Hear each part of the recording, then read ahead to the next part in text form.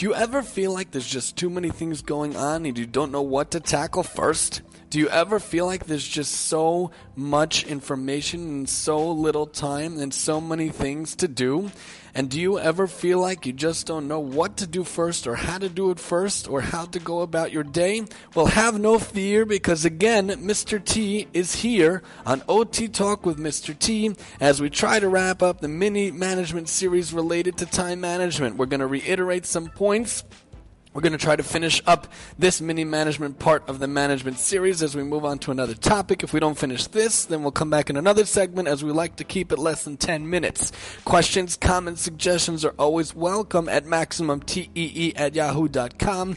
Again, I'm your host, Mr. T. So when it comes to time management, it's important to be organized, and to get organized, your working space should be dedicated for all your stuff and all your materials, especially if you need to study or you need to work. It should be clean of clutter. Make it simple. Make things in color-coded folders and dividers and ring binders. Have shelves dedicated to study materials and for box files, books, pens, and paper, etc. Have a box for each course or for each project you're working on, for notes, photocopies, handouts, etc. Make a folder called current work, or what you're currently working on and currently need to, and go at the end of the week and check it out. Make sure you don't need to transfer anything. Copies of weekly timetables and monthly timetables and termly timetables if you're studying or you have projects that go on the whole term. And you could use a tool like Delicious to keep favorite websites easily accessible from any computer you happen to work on. Make sure you keep your work organized and to stay informed with the different locations and times and needs for different interviews and projects and whatnot. And you also should be notified by email or posts or Blackboard or whatever to know what's going on so you don't miss deadlines or whatnot. Again, a big piece is dealing with distractions. You have to identify the distractions and notice the distractions, get things in perspective, and make sure you realize what is going on, that you don't have to get distracted by all these things. You could always check them out later. So many things are going for our attention. For instant messaging and emails, keep yourself logged out. Again, mute your phone, put it somewhere you can't see it while you're working or studying. Social networking, just stay away from it. Surfing the web, again, stay away from it unless you need to look for things. Then dedicate yourself to only look for things on your list. Video games, just do it later. And make sure you're not distracted by that as well. For TV, you could always put a schedule and you could always put it on a timer and record it to look at it later when you're at home. Sometimes you have a lot of things going on in your house, but make sure to fill up a water bottle so you don't have to go anywhere, and you have the water bottle near you, and you don't have to go up and get the food and get the drink and get the whatnot. You could just stay at your desk and not have to worry about the food, not have to worry about the drink, and make sure you bring food with you and bring drink with you. Tidying your room and other chores, you just don't have to do it right now. Some people feel like they have to get out of the way, but save it for later. For family commitments, make sure you have the time for them, and make sure you have the time for studying. My wife always jokes that I gave way too much time studying in grad school and not enough time for her, so I'm trying to make up for that ever since. But make sure you balance it properly. And for housework, lowers your standards. You could wash up once a day. You don't have to iron duvet covers. You don't have to iron blankets and whatnot, but you could always figure out ways to put things down that you don't have to make things going on. And make sure you don't have a wheelchair, a chair that has wheels, not a wheelchair, a chair that has wheels, because you could whiz around the room the whole day with using that chair that has the wheels. You don't want to be able to do that. But breaking bad habits, also make sure you know what stops you from managing time effectively. Write it on a worksheet, share it with someone else. You could figure out ways to overcome or avoid the problem, and you could share it with the group. And you want to make sure that you realize that bad time management is an intrinsic quality, and it's a bad habit that can be broken. Research shows that prioritizing advice from peers and others can help you figure out how to deal with these things. And there's ways to make more hours in the day. You know, a day has 24 hours, a week has 7 days. It's 168 hours. You spend like 56 sleeping, which is 112 left. You have 3 hours for eating, bathing, etc., so you're down to 91. Then 35 hours a week for academic commitments, including work and lectures and things like that. So you're down to 56.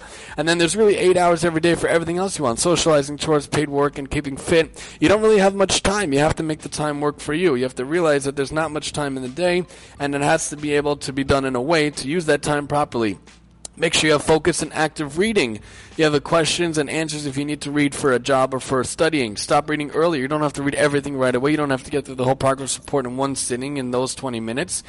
you could space it out. If you don't understand something, take a step back and reread it. It's okay. Make sure you understand what you're reading or you're studying or working on. Keep complex tasks for your best thinking time. We've mentioned this. Don't rewrite your notes. Do them right the first time. If you're taking notes in a meeting or in school, always plan before you write and keep things simple.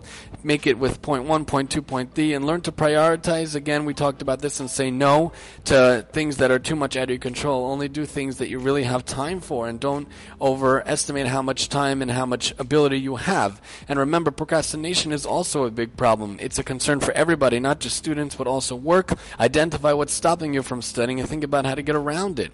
If you have a lot of things due at once and you have a pile high of work, make sure you feel how you cannot be overwhelmed and try to cut down the mountain in size. Try to do little by little by little, and make sure you do things in achievable ways and achievable tasks. Don't try to tackle everything at once, but little by little, one thing and one thing you could do, and you can make sure to get through one thing at a time, one thing at a time. A little bit here, a little bit there will get the mountain away for sure. You can make a monthly timetable. You can make a termly timetable. You could have tools for planning. You could have working out priorities and making a project timetable, especially if you have different assignments and different things due with doing research and whatnot and things like that. And these ideas, by the way, were for learnhigher.ac.uk along with myself. And now I just wanted to mention the last few activities, some cool time management activities, and we're going to try to wrap up in the last few minutes and move on to another topic next time on OT Talk with Mr. T. This one's called $86,400. Everyone is given $86,400 to spend. They can only use the money on experiences such as learning the piano, going to the gym, or working on a project. At the end of the day, the money is written off, whether participants use it or not. They cannot bank more money per day. Have your team write down how they're going to use the money.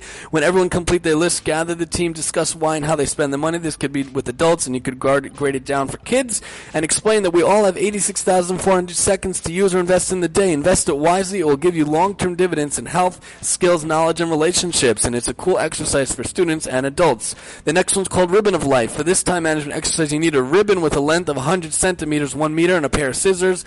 Step-by-step questions. Number 1, what's the estimated lifespan of an individual? Normal people will say 75 to 85. The real figure is 79 years. You need to cut 21 centimeters of your ribbon to get it down from 100. It's now 79 centimeters. We have 79 years left. And then the next question, what's the average age of the participants? Depending on if they're 5-year-olds or they're 29-year-olds, for the purpose of this, they'll say that they're 29. So then you chop off another 29 centimeters of your ribbon. These years are what you would call sunk costs. You can't do anything about them. They're already gone. So your ribbon now has 50 centimeters left. So we have 50 years left? Trick question. The actual answer is no, because you have to factor in weekends, public holidays, casual sick days, and annual holidays. So really we have 52 weeks, 52 Sundays per year. So you lose 50 years of that, then you're down to 7.14. So you reduce the ribbon by 7 centimeters, and then it applies to Saturdays or days off. So you reduce another 7 centimeters, and then there's 10 public holidays, which gives us 1.5 years when you multiply by 50. So you reduce the ribbon again by 1.5 centimeters, and then you spend approximately 40 days a year on casual leave, sick leave, and then it's 5 years. So you cut off another 5 centimeters. You're left with 29.5 years, but you take into account sleeping, eating, and commuting, and a third of our day is sleeping for most people. Not everyone. Considering an average 8 hours of sleep per day, we get 122 times 50. That's 17 years. You cut off 17 centimeters, and you need 2 hours for lunch, breakfast, snacks, dinner. And then you add that, and it'll be about 4 years, including 30 days a year, 50 years. Cut off 4 centimeters. So you factor in traveling from one place to another for activities, and then you average an hour a day. That's 2 more years. So now we're down to cutting down all the ribbon, and all we're left is 6 years of life, 6 centimeters of ribbon to make it or break it. It's up to us to make the best of it. The next one's called the disconnection. Give your team a piece of paper, ask them to write down 10 things they did at work yesterday. It doesn't have to be order or additional comments, just list it, and then they give another paper and write down 5 topics they'll discuss with the boss in the department's review, and then have them look at the 2 lists together and link tasks from the first line to the second one, and then you can link enough, and then the aha moment is when they realize that you have to do things that link to what you really have to do in the job. These are just different activities and ideas for time management. You have to be in charge of your time to manage and prioritize better. Join us next time as we move over to money management here on OT Talk with Mr. T. I'm your host, Mr. T.